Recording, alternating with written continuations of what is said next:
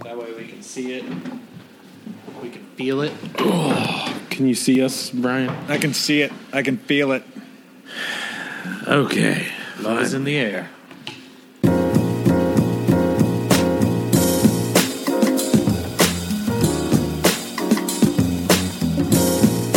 Actually, 11 o'clock on the nose. Look at that. Boom. Brian, I assume when you say times, you're always talking about Pacific, right? I am. I don't like math, so you're just going to have to fucking do it for me. Well, we're not going to do math either, so it's going to be really fun. You know what the worst part is that he's 2 hours ahead of you, and I'm 3 because all three of us are in different time zones. It's absolute bullshit. It's madness. It is madness. We need one person in Mountain Time. Like, we need to add one person to this podcast who's Mountain Time. Hey, listener, I hope you're in Mountain Time. Yeah. The fans. They'll You ever all thought be about Mountain doing Time. a shitty podcast? Because nobody does that. I hear it's a new thing. So, wait, did you tell us about something good? Something good. Yes, so Amanda's surgery went well. Okay. Yeah, everything was good. They were able to do it laparoscopically, so she got to go home that night, which was awesome. She didn't even have to stay over. They got everything out. She actually had 2 cysts. One was the fucking huge one, the grapefruit size one. The other was a much smaller one. They were actually on her fallopian tubes instead of the ovary. So that was good in the fact she got to keep both ovaries. And they took everything else. I'll tell you, you're going to say she got to keep both cysts. Bring them home in a One's jar. name's Colton and the other one's name is They Zeno. bagged them up into go bags for us. It was really nice. They're in the freezer right now. Man. Well, that's good. That's all and really. all so the- robots did it. Yeah. What do these robots look like? Are Literally, Do they wear wings? her Form. hands. It was fucking creepy. Like, they did like 5 tiny cuts in her abdomen, so she's got like 5 what look like tiny knife wounds, and they basically just stuck robot arms in all the holes, and they did all the work. Fucking crazy. The surgeon was there. actually across the room, like 10 feet away from her, on a computer doing the surgery. Did he make robot noises the whole time? Because if I was a surgeon, which is a sentence I should never say, if I was a surgeon and I got to do that, I would just be like, beep, boop, boop, boop, boop, boop. Why does this robot keep referring to itself as Skynet? I'm not comfortable with that. I own these cysts. And the rest of you. So Colton and I were talking about it. I don't know when we were talking. But I was like, yeah, robots did it all? And he was like, what? Yeah. I was like, yeah, didn't you read the text message? I read robots. that Manda was okay, and then I got distracted. Yeah. I read robots and was more interested. Zeno started typing robots. Is the robot okay? Does the robot have robot cancer? yes, exactly. All right. We are talking about sensory panels and judging score sheets and stuff, right? All right, hold on. We gotta do better at starting the saying. This is still talking. We're talking about. That's it. Yeah, he can do that. He does a great lead in. I know. Give him a break. He's just calibrating what we're talking about. Calibration. Calibrate. Holiday. It'll be real fun. You guys are awesome. So, where the fuck did I put that? Yeah, I figured we would go and kind of use the judging score sheet from ACSA as a framework. Right. And just talk about like what, instead of having the inner monologue that we would usually have as a judge, or what you would be thinking about, what you would write down, and the feedback you would kind of get, instead of saying that, or instead of thinking it, we're actually going to say it. Right? Right. And like, hey, this is kind of what these 3 strangers' perspectives are. Right? And I mean, this is what we do with everything we taste, I think. Yeah. Maybe not this intense every time, but yeah, and it's good to practice that. And the more you do it, the faster you'll get at it, and the better you get. Yeah, and that's the key. Speed does help. That's what I tell the ladies. I actually read this really cool article on mezcal on Punch magazine. Did you ever read Punch? Mm-hmm. And I like that magazine a lot. I wish there was another magazine that was that good. Yeah. No, I don't think our industry could support any kind of publication at this point. I was reading this thing on mezcal, and it was like this guy went down to Mexico, and it was real romantic. It was ridiculous. And one of the takeaways at the end, the guy was saying, it's like, yeah, Americans, we analyze everything. Like, we know we do it. We do with every beer that we drink, water, tea, everything that I drink. I'm like, right? I'm like this pretentious soapbox douchebag. Maybe that's just how I walk through life. Anyways, and the point was, is like, instead of doing that, just drink it and like, let's let it be. Try not to overanalyze it, and just it is what it is. And there was like a nice sentiment about it. I like to do that on my second drink. Yeah. The second pour. First of the pour, same thing? Yeah. Yeah, you're like, oh, I really like this. And then you just kind of stop thinking about it. And you're like, this is cool. Sure. It's good. All right, I'll do a quick intro here. Okay. All right. This is the Still Talking Podcast, our irreverent distilling industry show with Jason Zeno, Colton Weinstein, and myself, Brian Christensen. Here we're discussing distilling, spirits, education, the industry, and anything else that makes us giggle. In today's show, we're going to talk about sensory panels and judging protocols. Colton, start us off. All right. So what the hell are we doing? So for today, we all have 4 different spirits. We figured you'd get the best of all worlds if we all did 4 different products, but all of the same sort of line. So we have a clear spirit. I think all 3 of us have a gin. We all have a whiskey. We all have a fruit-based brandy. And then we also have a distilled spirit specialty, or DSS.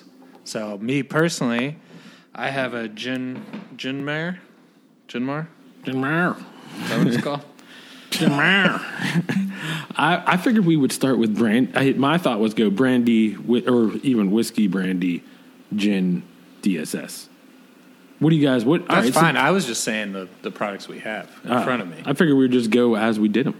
Okay, that makes sense. What do you think, fellas? Don't let me dominate the flight. I think it's worth pointing out in an actual judging situation, we would break these kind of spirits up into different judging panels, and they'd all be working with these, individually, so as not to mess up their palates, and so it's easier to calibrate. But in this scenario, we're going to go through them all together, one after another. Colton, where should we start? Let's start with brandy. Brandy, you're a fine girl.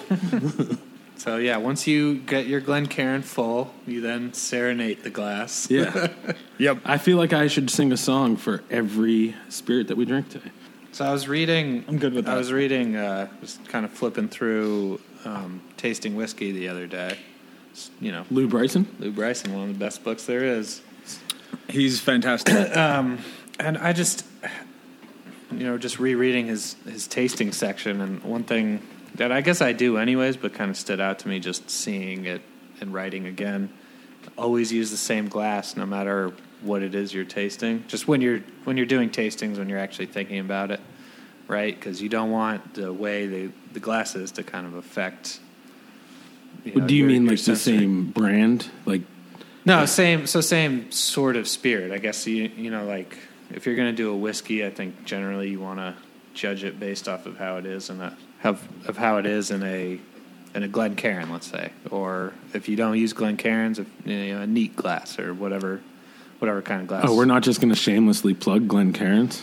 Well, we are, but some other people might have different glasses. I have a bunch of Glencairns, and way to keep it fair and balanced. That's just what I have. I mean, all right, that's fair. I think that's good. There's other little things. I think what you said, Maggie was telling you. I don't know if it was when she was telling you this, but it's a good takeaway too. Is like don't change your daily routine up. Right? If you snort a bunch of Coke every morning when you wake up, don't stop just because you're tasting some spirits. Right? Yeah, you're gonna have a real bad taste. You got to open up those nasal cavities. We give the best advice on this podcast. Should we go through the basics of tasting and nosing? Like, what are the general rules? Like, let's go very, bare bones. Like, don't pound cigars. Don't pound cigars. Don't pop in a snooze.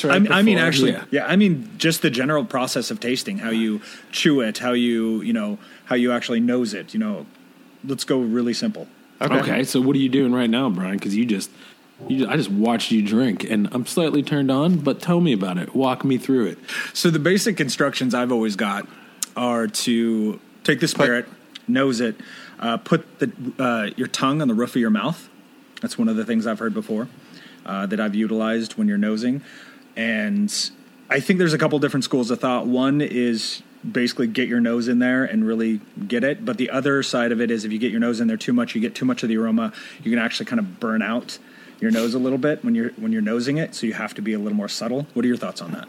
Yeah, one trick I use too, I move the glass in as many different positions as I can, right? So like if I can get it horizontal without spilling, you try that too because you'll get a different. The douchier he can look. Yeah. Right? Yeah. Like always pinkies out. No, in all honesty, I love that idea. Yeah, I'm always like going around like on top of it. Yeah. I'm all about right. If you get your nose right up in there, you get burnt out pretty quick, especially if you're on a judging panel. You got to do 7 of these in a line and one flight and judge them against each other. That's tough. Yeah, don't burn out your nose on the first. I mean, first before flight. I even do that, I look at it. I twirl it around the glass. I see how it hangs on the glass. I see how the light comes through it. One trick that twirling it around and checking it out actually does too is it coats the entire glass with the spirit. So if there was any sort of sometimes you get stale air in there, just if your glass was turned upside down right before you poured something in, and that kind of rinses that out and gets just the full aroma of the spirit in there. Oh, and one of the things we always do at judging competitions too is when we pour a flight and take it out to the judges, we always put watch glasses on top or some sort of covering so that way you don't, if the spirit's going to sit there for, 5, 10, 15 minutes before they get to it, you might run into a problem with the spirit. Essentially, it's oxidizing, right? Is that the problem that we're talking about scientifically? No, it's that you're losing, you're vaporing off your... Yeah. It's just vaporing off your aroma. All that volatile aroma that's coming off. So, sight glasses are great. We're not using any today, but this is very half-assed, and it's just more about the conversation, right? So, what are you drinking, Brian? I've got apple brandy made in small batches with New Mexico apples. It's from Santa Fe cool. Spirits. That sounds delightful. It is pretty delightful. Okay. I actually have a German brandy. It's Osbach Uralt. I'm sure that's exactly how it's pronounced. So it's 3 years and fine old brandy. That's about as much information I get that in a language that I can read. Is a fine noble distillate, traditional distillation. Oh, it is Limousin oak. In the secret Osbach maturing and refining process. So a 3-year secret. They put it into barrels. Yeah, don't tell anybody. In barrels. The bottle's kind of cool though. Yeah, the podcast can see that. That's why I'm explaining it, dickbag. Yeah. All right, Colton, what are you drinking? So I've got a Spanish brandy, the Fundador. It's a Solera Reserve, so Solera is probably one of the coolest aging systems where they just basically have a pyramid of barrels and they take some out of the bottom, then add back in from the next row and back in from the next row and next row, right? So it's a way of blending everything out for consistency, but it also keeps things aged properly. And sometimes you can end up, if your Solera is well established enough, you can end up with some 30-year-old products just because you consistently have that flow going. Okay, I'm actually going to taste now because Brian already was tasting. That cheater. Yeah. So to taste, you put your lips around the entire glass. You take your hands off. Throw it back. Throw it back. You don't swallow. Yeah. You want to waterboard yourself. Yeah. Is really what you're trying to do. So after I looked at it and to Colton's point, move it around a little bit, you get it. And I feel like I can wrap most of my head around that. It doesn't take much. Before I even put it to my mouth. He's now putting it into his mouth. I feel like people need to know that. I almost spit brandy all over the microphone. Yeah, so I did the tongue thing, I guess, too. Man, it is real sexual the whole time. It really is. That's you what have this to just podcast embrace really it. is When about. you start talking about viscosity. But and I mean, I mouthfeel. kind of, I do, unfortunately, I do something that's kind of like the Kentucky Chew, right? Where you kind of swish it around a little bit and just get it on every part of your palate.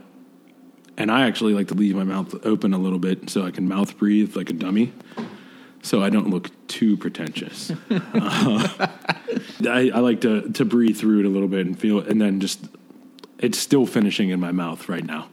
Come on, guys. It's trying to hold it together. Yeah. We're children. What do you expect? In all honesty, it really is, though, too. So, all right, Colton, did you drink?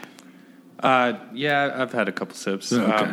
Well, first thing I noticed that, it's something I try to stay away from, but I really can't.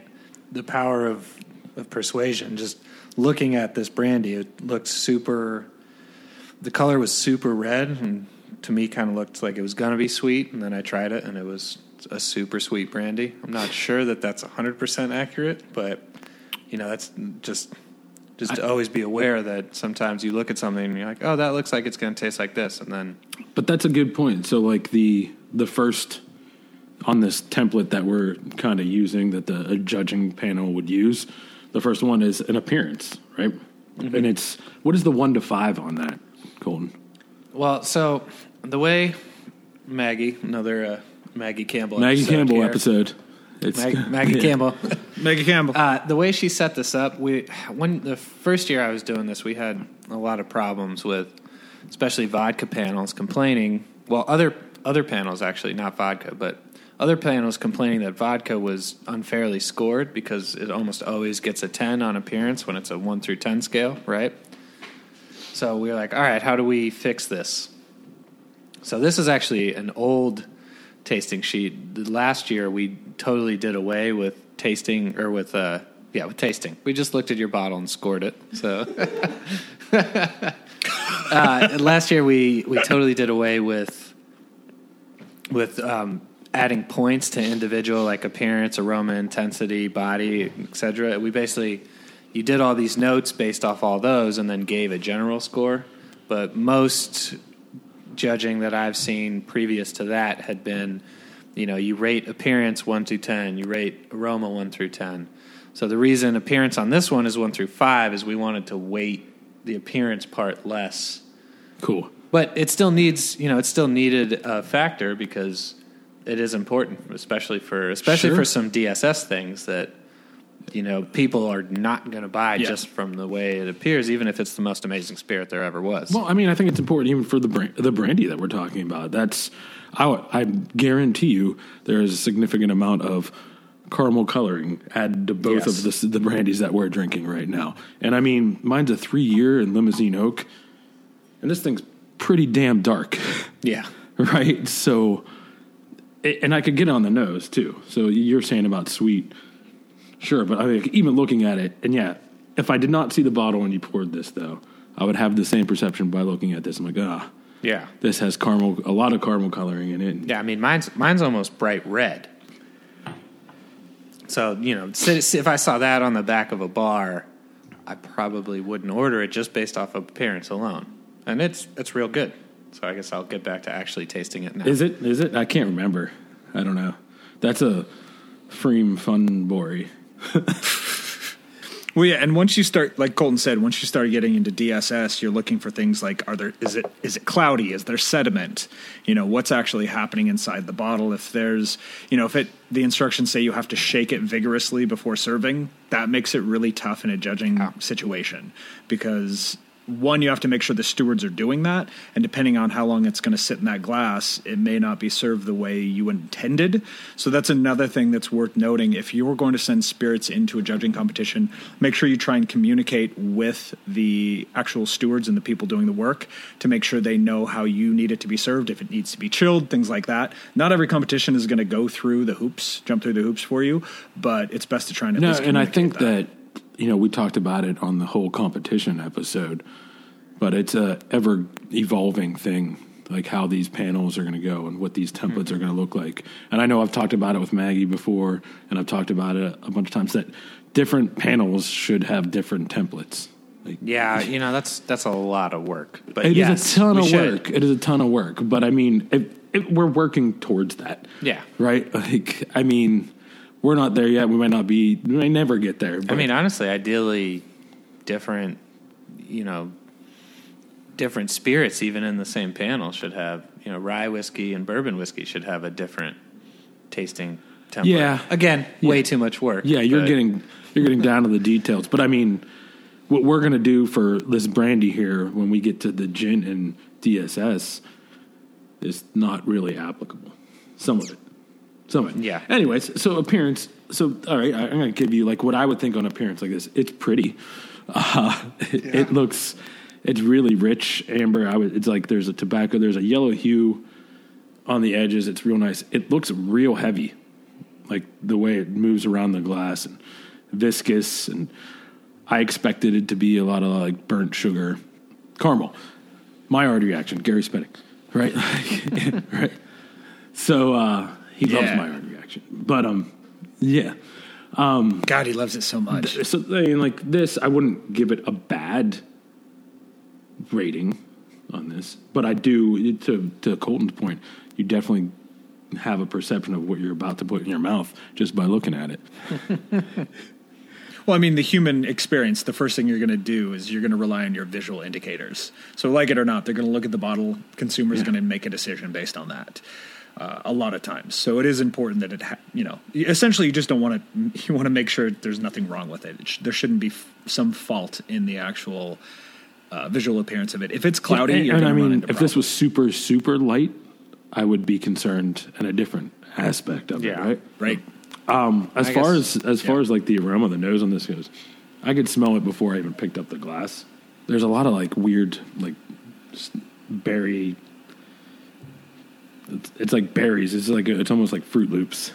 It's odd. Yeah, it is like. Right. It's like kid cereal fruit. So, yeah. Right. So essentially what we're talking about there is the intensity of the original nose. And some of the key notes I know Colton has here on the tasting sheet are, is it perfumed, elegant, heady, harsh? And those, again, are just terms to kind of help focus in the language and the vocabulary of an individual spirits judge. And again, these are the actual, we would use these kind of notes in a distillery if you were actually Yeah, we tasting do. and nosing your own This product, actual, right? I you took use this tasting sheet from Maggie's template and, kind of worked it around a little bit more towards some of our products. Like I added a smoke character section just for a couple of our products. I don't know if you guys know this, but I make a lot of smoked whiskey. None of them are good, but you make them. I've heard them. Yeah, I was wondering what those last few categories. I'm like, smoke character. Yeah. Vodka smoked character. So my aroma intensity, it's very, I don't want to say fruit forward, but it is fruit forward. Did it say what kind of grape it was? That's what I was looking for on it. And maybe it does in German. I'm not up to on reading German. Sorry, listener. We'll put it into Google Translator later. It's like for that beautiful oak, if it's in Limousine oak, there's a little bit of that oak character, but not as much from being this color that I would want on it. But so you think that it's a new barrel though? First use? I do, yeah. So like for example, mine, which we talked about how it's Solarid, my aroma intensity is actually fairly subdued.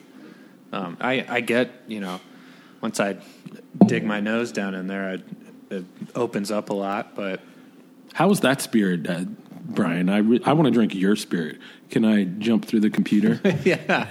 If you pour it onto the webcam, you can jump through my computer. computer Comes out of our webcam. Yeah, that's how it works. Okay. Let's see how this Hold on, let me works. take my Hold stupid your little mouth piece of open near tape the off mic. because the government is going to get me. Dude, the FBI is going to be on you so quick. I don't have a Facebook. You were born in the wrong age. Maybe. I don't know. I had a Facebook. Why I got rid of it, though, it's because I didn't like the person I was becoming. I'm like, what's this person doing? Yeah. And I'm like, why? And then it's like 3 hours later, and I'm stalker. like, oh, they pet a dog. Oh, yeah.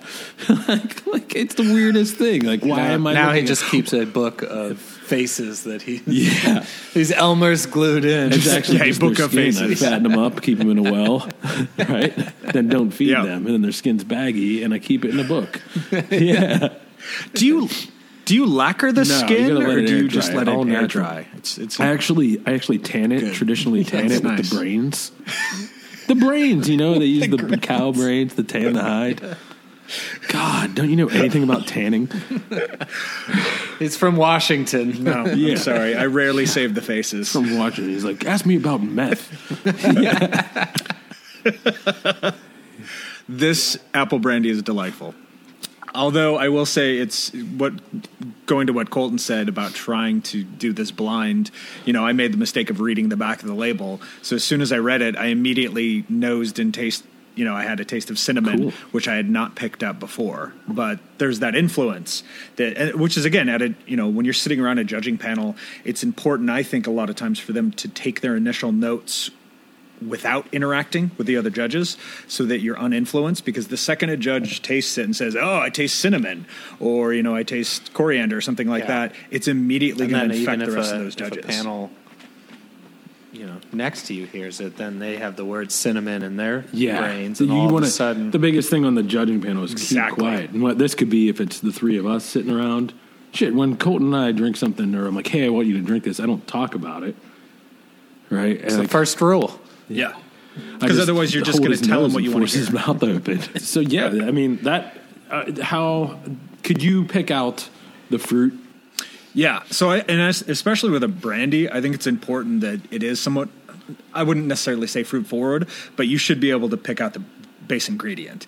If this is a pear brandy, if this is an apple brandy, I think that should be fairly noticeable. Yeah. Otherwise, what's the point with it? And that's, again, some of my own personal bias. But I think, in this case, yes, an apple brandy, it's clearly an apple brandy. That comes across, it's a bit young. It's got a little bit, it's a little harsh, but the base is really solid. Cool. That's what I will say. This this is not harsh at all. Maybe it's all the sugar, but yeah, there's there's not acetaldehyde or methanol. It's not heads rich. Yeah. Yeah, that's why I like this too. Is there's Yeah. no added sweetness at all. I mean, this tastes like a really nice, Cool. classic brandy. I think then that's kind of where getting into the next category would be aroma complexity, where I said like children's sweet sugary fruit cereal, right? There's that. There's benzoaldehyde, Fruit Loops, which is like the cherry almonds. That's in everything. Maraschino cherries, almonds, amaretto. There's a little bit of that. There's a little bit of the oak. There's definitely some burnt sugar on this. So there's you kind of try and pick apart the flavors. Like I think like, okay, what is everything I'm smelling? Oh, if I go to something like, oh, it smells like fruit cereal. I'm like, okay, so what is that really? Right. And then I try and get down to the compounds, but I'm not Yeah, smart. that's a little more intense than Yeah. I think most people are trying to go. Right.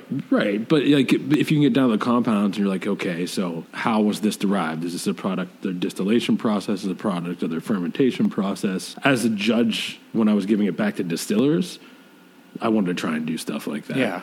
Right. Yeah, and you're definitely going to want to do that if you're doing it in-house to try and track your flavor drift or something like that. I mean, that's going to be really important. So, I mean, I think that actually this has decent layers, but I don't know. I don't know how I would rate that on what number I would give that. In this On particular- aroma complexity? Yeah, on my complexity of this one. It's like, it's inexpensive brandy. Yeah, I mean, it sounds. If you were describing it to me and asked me to rate it, it sounds like it's incredibly sweet with some extra sweetness poured in. It's like a bowl of sugar with some Fruit Loops on top. Yeah, and a couple drops of vitamin C. What do you call those? The little packets you throw in. Emergencies? Yeah, emergencies. I'm like desiccant packets. Got to fight off scurvy, man. I feed those to my cat. All right, so I think we've got a good grasp on aroma. Let's move on to the palate concentration complexity. Yeah, so I think the first thing for the palate, the palate that I look for is alcohol. That's the first thing that'll hit me usually. Is this hot? Is this burning? Right. Is this super smooth? And that kind of goes through all phases of beginning of the palate, middle of the palate, and then finish. But it's also, it's the first thing that you'll notice in each one of those sections. And then after that, you can usually get to break it down a little bit more into, of those compounds that you were smelling in the nose, what's showing up, what's not showing up, what's showing up that you didn't smell in there, right? I actually, and I think the palate concentration is how concise. I think concise is the word I want to use. So if I can pinpoint, it's this varietal of grape, or it's this, and then how quickly that's in and out. All right, like, so if it's, I think I tasted something, but then it's gone immediately, or I can taste a bunch of different things, but I can't really wrap my head around the specifics of it, right? Mm-hmm. So that's what I mean by concise. So I'm like, it's kind of sweet. It's like where it's like, less is more sometimes, which I think what you said about what you're drinking is just a traditional, nice, true to fruit apple, right? Where mine has all this other stuff going on. Then I'm like, So I wouldn't say that this would be the most concise as concentration would go. I would probably put this one on maybe on the lower level. So is your spirit almost like it's trying to be too complex? Like it's trying to be complex? I think it's just trying to be friendly. Which is a funny way to say it, but like, got it. I think that, I think that, but I get what you're saying. People could drink this, and beginners, and be like, I had that brandy once, or I put this in a cocktail and it was good, and it doesn't really have a lot of, I don't want to say character. You just did. It doesn't have it. Yeah, right. Like it's nothing that I'm going to be like, it was really strong in this point, and I really liked it for this reason. There's not one thing I could say out of I'm like, because it had this character to it. I like it. But I think it's approachable, right? Yeah. But I think, I guess that's what I say by friendly. I just hate the word approachable. Right. No, I think the problem there is one of the only real unforgivable sins is if your product is, forgettable. You don't want someone to taste it and then walk away and immediately forget that it was even in their mouth. Yeah. Yeah. Yep. I can't even touch that one. Yeah.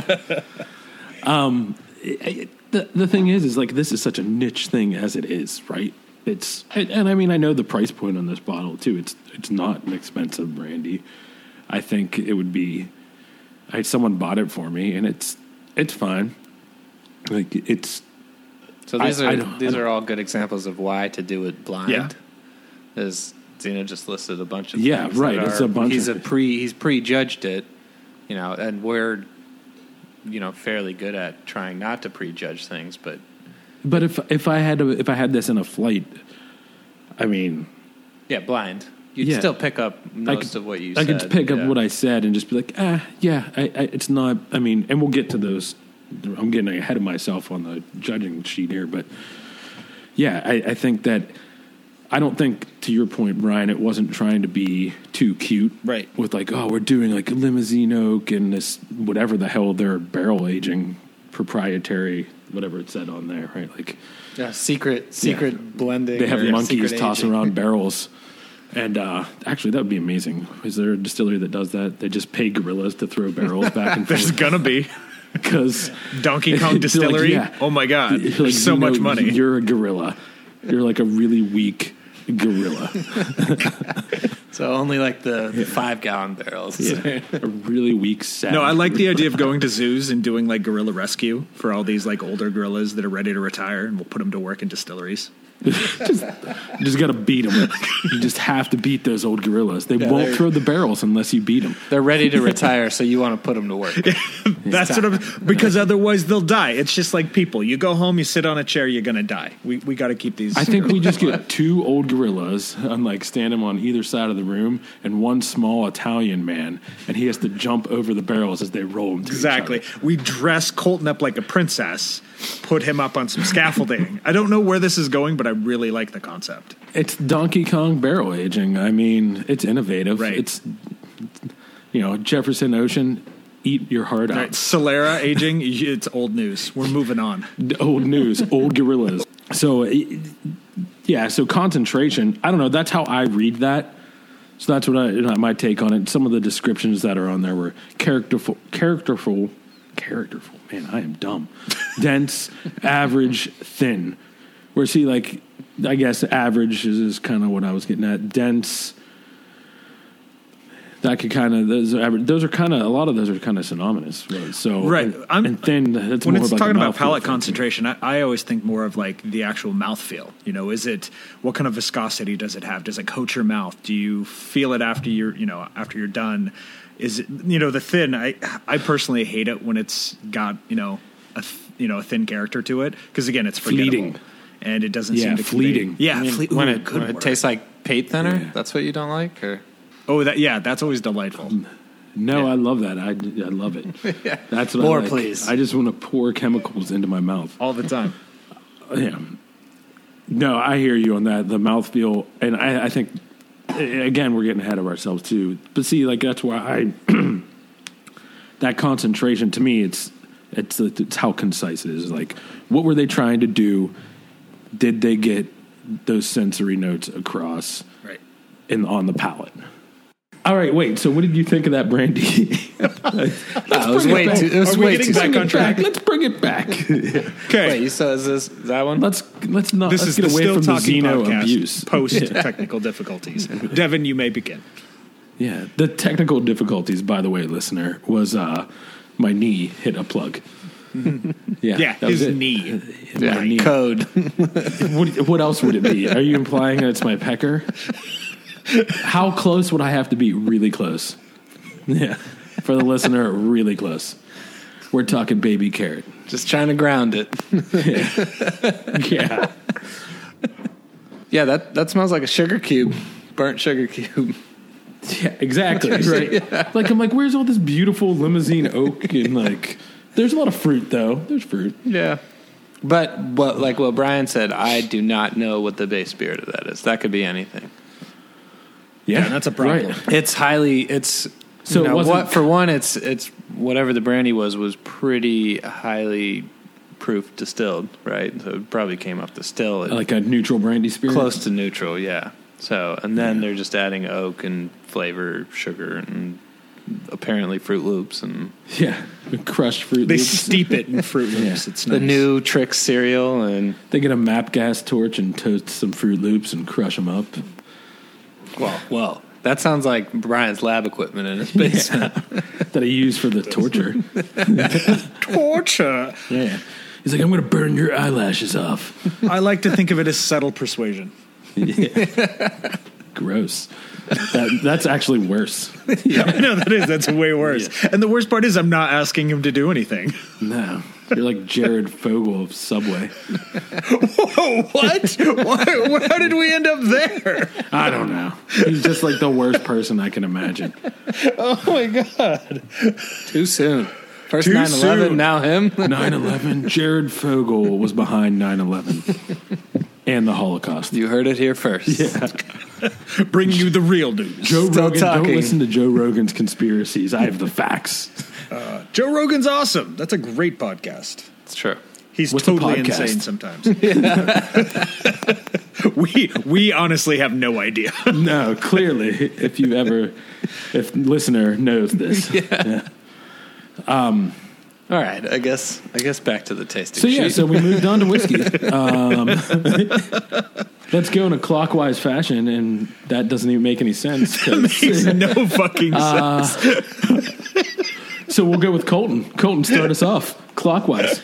You know I'm not actually on the other side of the table, right? In my world, you are. All right. Okay, I'm good with that. All right, well, so yeah, we went through how important appearance and aroma and palate concentration is. Palate complexity, well, I guess we'll land there. But so this one I did do the Kentucky Chew. It was important for it. Yep. I get a lot of sweetness, but there's a little bit of that sort of, I hate the descriptor rye spice because it seems so broad to me, but it's kind of there. I will say that there's a big difference when you hear rye spice of a well-aged rye whiskey versus a young rye whiskey, where to me that rye spice is just in the beginning when it's underage, it's just hot and just so green. I think rye is one of the greenest. Oh yeah. Greenest, and then all of a sudden it turns this corner and it becomes this just beautiful. You know, a lot of spirits, I think, especially malt whiskeys, develop these more sort of fruit flavor esters, where the rye side gets a little, you know, I guess spicier again. Yeah, and I think it's, you know, I'll kind of jump into mine too. So actually, we're talking about palate complexity right now. It kind of works out naturally. We came upon this. Naturally came upon. I can't even live with myself. Yeah, I love what you're saying about the rye spice and it being green. Whenever that green, what I always think about is like if you had a fresh twig that you like ripped off a tree, which you're killing trees now, you're a bastard, so don't do that. But if you did that and then you bit into that twig and like that's what it would taste like biting into like a fresh tree branch. And that kind of green, bitter astringency. That's bitter astringency is a big player in that. So, but I think on the rye spice, it's like, I always tried to, I'm like, what spice, what is it? Is it hot? Is it like jalapeno spice? Is it black pepper spice? I think it's closer to... much more black pepper spice. Like a vegetal. Yeah. It's sort of your, you know, back of the cupboard, just, you know, if you took a mouthful of thyme or oregano, like any of those just spices, like imagine just trying to eat it raw. And that to me is the kind of, you know, at least mouthfeel. I mean, we're going into the mouthfeel now, but the mouthfeel that gets left on my tongue is just, you know, it's not even just a particular one of those spices. It's just sort of all of those, imagining eating them dry and raw. And then breathing out, and that is kind of the flavor I get out of that. So would you think that particular whiskey that you're drinking has a complex palate? I'd say it's fairly complex. I think it leans a little heavy on the sweet vanilla barrel side, but... So would you think that's base grain sweetness, or do you think it's barrel sweetness? I think it's barrel sweetness. Yeah. I mean, those are the kind of things that I try and think about. I'm like, all right, like where is this flavor that I'm thinking, if I'm leaning towards something, where is that derived from? We get to Gemba, right? The root cause. Gemba, get to Gemba. Anyone? I don't know this. It's like the Japanese thing where, you know, getting to the root. That's the root cool. cause. Yeah, it's called get to Gemba. I'm going to put that in Google Translate. I think you're making shit up. Yeah. You're right. It's just like, if you put that in. It's the SWAT team is coming to your house now. It's just like this is a trap. It's just naked pictures of Jared Fogle.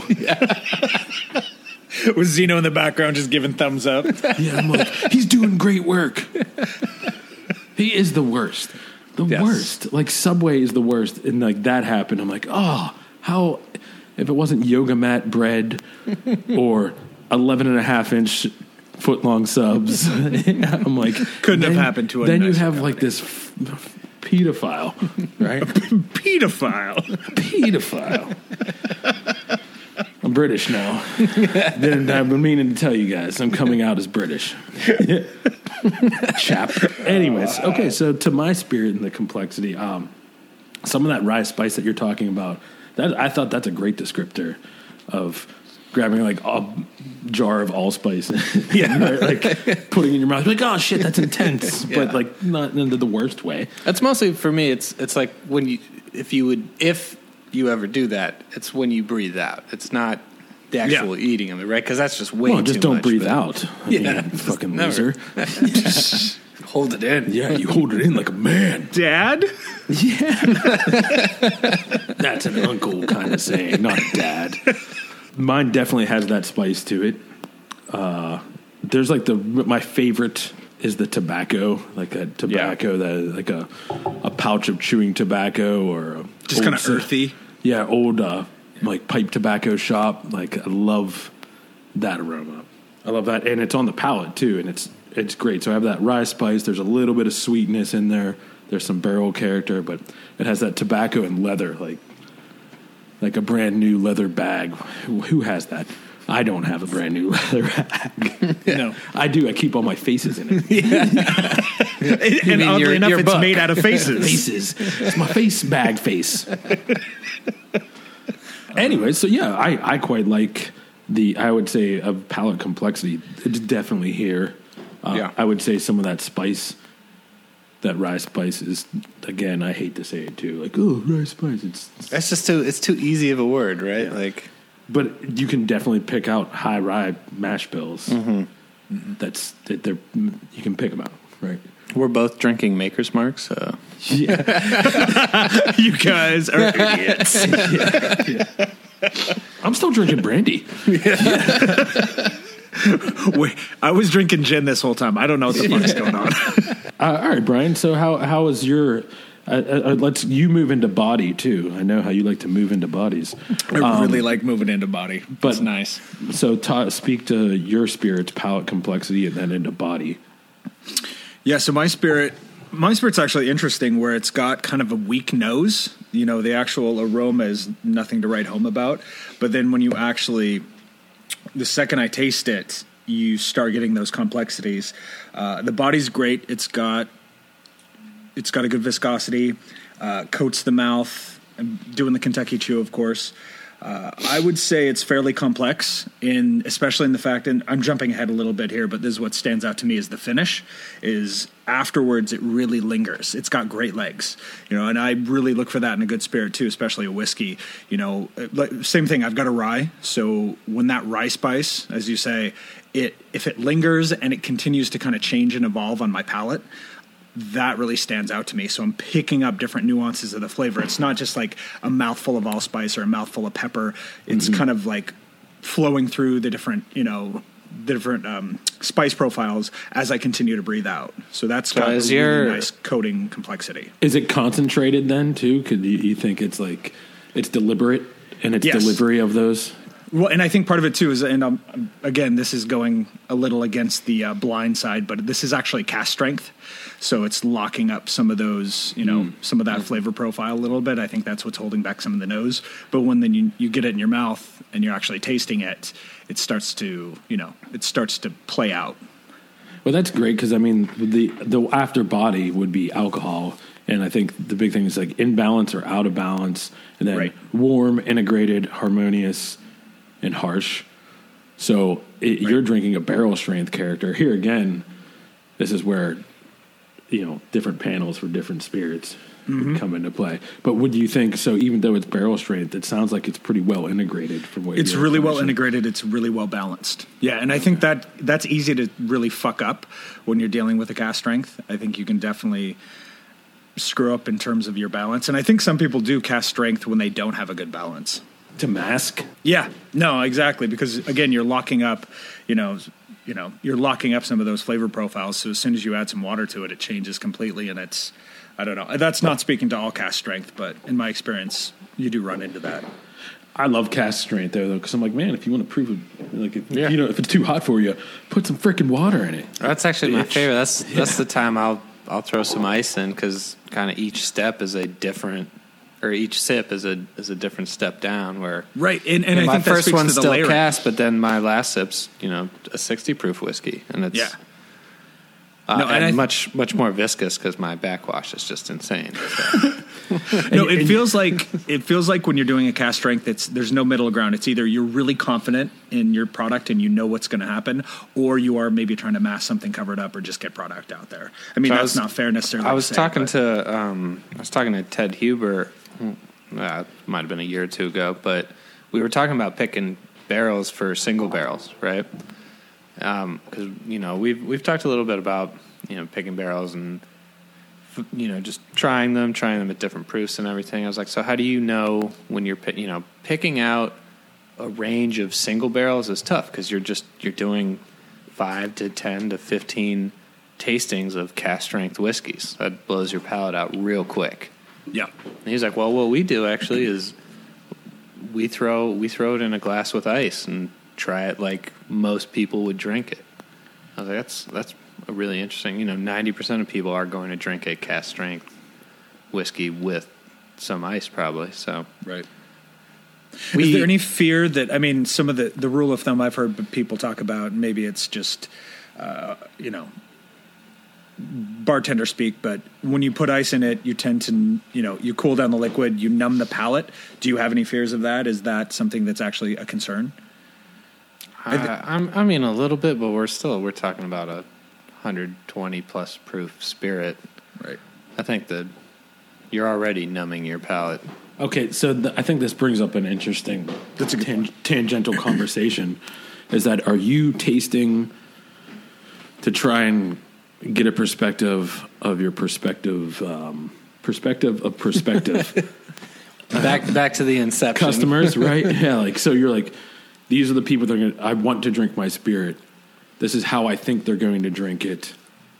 I want it to taste like this. Or do you just do under your lens, through your frame of reference? I think when I sit down, my initial tasting will be under my lens, right? Where I'm grading the spirit on whether or not it's good. And once it goes there, then I'll sit down and say, okay, this is I like this barrel. Now if I go into, if I were a customer, I would probably drink it like this. Maybe I should try it at X proof or X, and then just kind of say, well, and we have, and this is one of the big reasons that we do panels when we take, like, even in the distillery, we do at least 4 people on a panel, and right? it's probably good to get like front of house people and back of house people. Yeah, exactly. We try to make it homeless mix it up guy as off much. the street. Like, Yeah, I mean they Carl. always love to. Well, ours is Bob, but it's me. It's actually me. It's Zeno, yeah. he wears different faces. So But I sing Lazarus Cute, Goodbye Horses the entire time. but so we, like there's a lot. Some of us like much hotter, higher alcohol tasting spirits than I do. I think when I'm picking barrels, at least I think I'm thinking much more of the normal consumer that's not not drinking 100 proof plus every day, so they're not ready for a barrel strength. See, that's interesting because I don't give a shit about people. I always give it. I'm like, no, I don't like it, or like, yeah, this works at barrel strength, but I really should, because if people, I'm just saying about like selling it too. So how many things work at barrel strength, but when you proof them down, just fall flat? Most for us, especially because we're using those smaller barrels. So we get a lot of body and a lot of flavor coming out at high proof, but then we also have the other side of the problem is that it still tastes young. And so it's really hot, right? So we proof it down, but then every time I get tasting notes back, it's too much wood, not enough age. Just code for get some bigger barrels. Are we coming back to Jared Fogle again? A memoir by Jason Zeno. Too much wood, not enough age. A memoir of Jared Fogle. Yeah. Oh. Not proud of this podcast. Subway jokes. No, I think this is a really good tangent, Zeno, because this is kind of the conversation of art versus business and marketing. Because I think Colton's right. You got to kind of start with your own palate, what you want to aim, what you want to make. And that's part of the art behind it. You got to have some passion. You got to enjoy it. Because if you don't do that, then I think if you're just trying to appeal to the broadest possible audience, that may sound good from a marketing business perspective, but you're going to make something boring. You're not going to hit that niche. I think it's the best way to balance it is come at it from your angle of really what you want to make, something you're passionate about, but then make sure there is an audience for it. If it's so esoteric and weird that no one else is going to enjoy it and you're a small distillery, it's probably not a great idea, because you're not going to have a big enough audience to actually purchase it and stay in business. So you've got to kind of find that sweet spot, something that you enjoy, something you're passionate about, but there is a niche market for it. And then when you're doing that, then you look at what your audience wants within that niche, as opposed to trying to go too broad. I think that, if you shoot for the end, sometimes you'll hit the middle, right? Like, so if you have this eccentric spirit that you want to make, you're like, there's probably other people that want to drink that too. Yeah. Right. So there's a market for, but you got to find them. But you got to keep. You got to find them, it, and you got to keep. And you got to be on. distributed in their states or their countries. I mean, when it comes to like on my scale of things in giant distilling, right? It's more of the what does the market want, right? Yeah. Like, I mean, that's what drives it, right? I'm a tool for marketing as a distiller. I know that. I know that about me, and that's fine. But you can still make a good spirit and market it and it can be close to you and your own, and it still can appeal to the masses. That is there. But I mean, like Colton, you said earlier, you make a bunch of smoked products, right? Like that's pretty niche. Yeah, that's only aggressive. All of Scotland, but yeah, not all of it. Yeah. Nah, I mean, we use like one thing with peat, but it's like a kick to the side of the head, But I think people have a little bit. I don't know. It's an interesting conversation. Is what frame of reference are you going to approach your tasting at, right? Well, I think your own is the best way to start for sure. Yeah, I mean, smoked whiskeys is a really good example where we have some barrels, we're not at the scale where everything can be super consistent all the time. So I have some barrels that just come in just uber smoke bombs, right? And then other barrels that are a little more nuanced, and trying to find that balance of, obviously some people are going to want super smoke bombs, but most people don't, so they need that little in-between. And to get back to we touched on palate complexity, and you were talking about body, Brian. You're like, we don't want it to be fleeting, right? You want it to be, I taste this at the beginning, and then it finishes it on my palate like that, and it hangs out. Like I want it to be, especially when I'm drinking American whiskey. Sometimes, it's like I want it to hang out, right? Like I want it to be rich and a little bit of a kick in the teeth. Mm-hmm. Yeah. But like there's some sweetness, and then it's totally different sometimes at the end than it was at the beginning, right? Yeah. I mean, that rye I just had, it's still lingering. Mm-hmm. And I think part of that is, again, the high proof nature of it. I'm still breathing out and getting different flavor notes. Yeah. Okay. So I'm just going to run down the list because we've been through all of them except for smoke character, because none of that pertains to the spirits we're drinking. Yeah. But we went appearance, aroma intensity, aroma complexity, palate concentration, palate complexity, body, alcohol, texture. I think we kind of danced around that. We didn't explicitly. I think we kind of moved texture into complexity and concentration. Right. Yeah. And then finish. And then the last one, which is like, it's the most fun as a judge, but it's also kind of calibrates everything you thought about this. Like none of that shit matters except for, would you pour it for a peer? Yeah. And I mean, I could say this is probably the thing I pour most for a peer, what I'm drinking right now. So that's unfair. Strawberry Absolute Vodka. It's cotton candy Kool-Aid. Birthday cake. Yeah, what's that? Pinnacle? Because it's always birthday if you're drinking birthday cake vodka. Pinnacle whipped cream. You have to drink it through nipples. Yeah. Are you collecting those like faces too? No, I just get people to stand really close to each other. All right, so all that, yes, I would pour mine for a peer. This particular one, the first one, the brandy.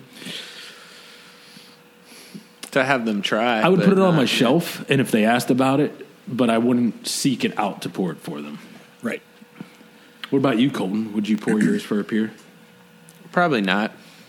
That's all right, but that's just because Colton doesn't have any peers. No one actually likes them. I mean, so that's just me pouring more drinks for myself. So, no, I mean it's a good whiskey, but to me it doesn't stand out as something just amazing. And are you literally going to pour yourself more? Yeah. I got to try it again to make sure that I'm right. What about you, Brian? Yeah, I would. Absolutely. Again, because there's something unique about it. It's a high proof. It's a younger but interesting rye. There's something about it that's unique and interesting, and that's one of my qualifiers for whether I would pour for a peer or not. Because I want to have that conversation. Yeah, and so all right, so that's what I wanted to get to. So if you poured it for them and they told you what they thought about it and they got it all out and you listened to them and you didn't give them, the power of persuasion, what would you say? Well, this is why I want you to try it. It's this. What is the one thing that you want them to try? What is it about it? About this particular spirit that I would want them to try? Yeah, you think it's interesting. What is it specifically? I think it's a really good example of an American rye from a newer craft distillery that it stands out. and it's something other craft distilleries could aspire to.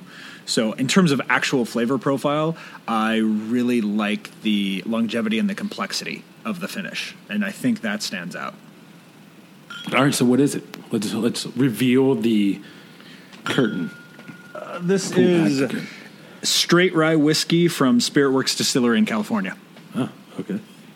Cool. I love their branding too. I have one of their. Yeah, is their that what the branding's gin is? Yeah. really I have their barrel aged gin up on my gin. shelf. Yeah. Yeah.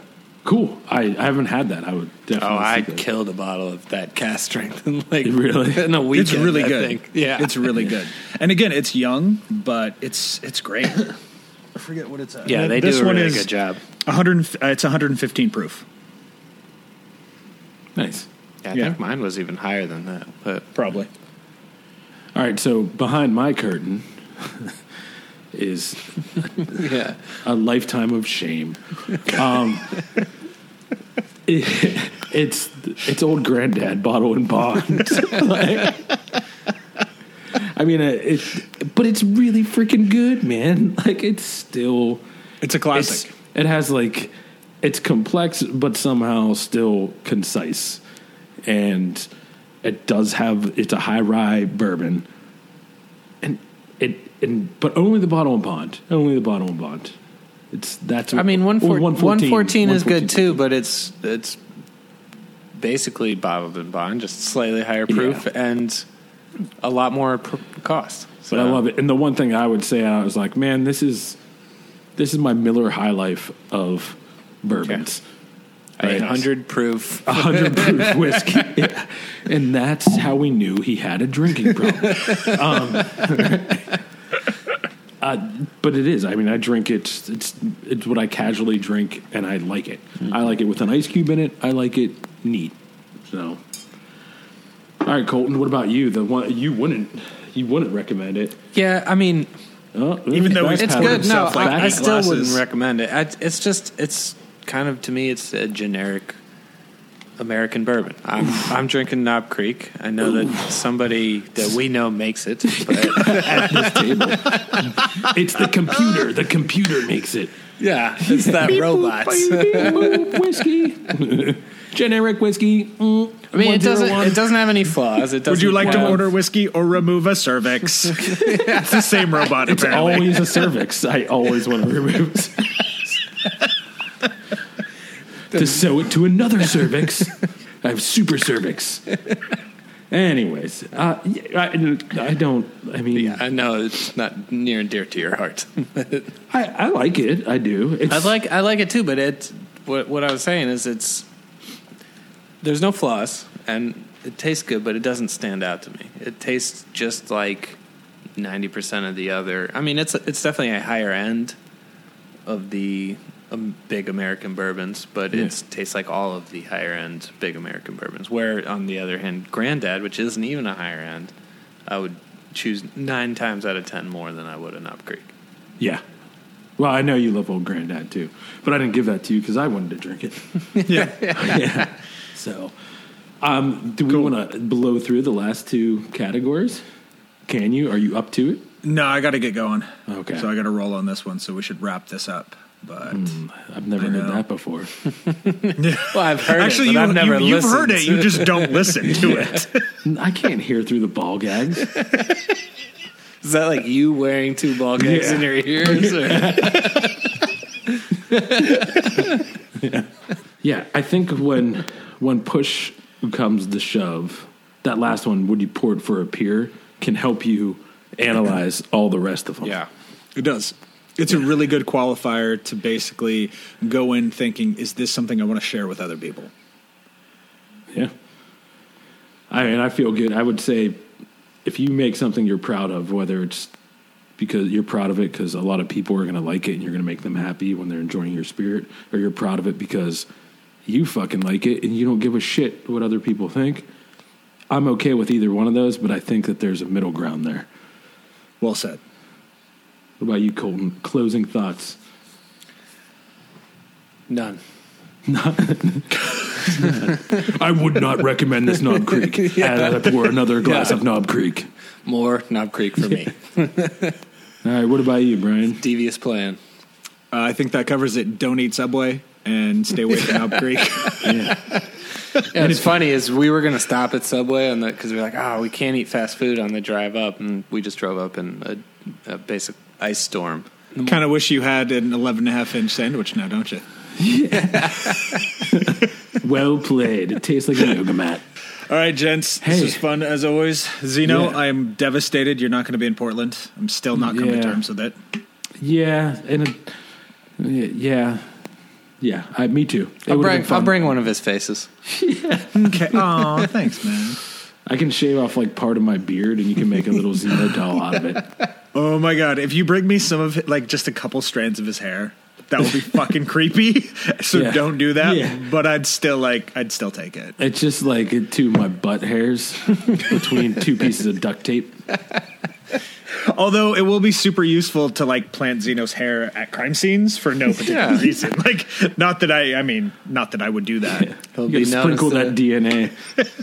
We keep finding butt hairs at these goddamn murders. They can't tell if they're butt hairs.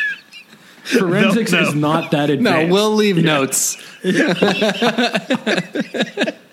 Sticky It's notes the with an butt hair arrow. killer. What is all this cocaine everywhere? Someone must have been tasting spirits. Better leave some of Zeno's butt hairs. All right. Good stuff. Good ending. Yeah. Good ending. Cheers.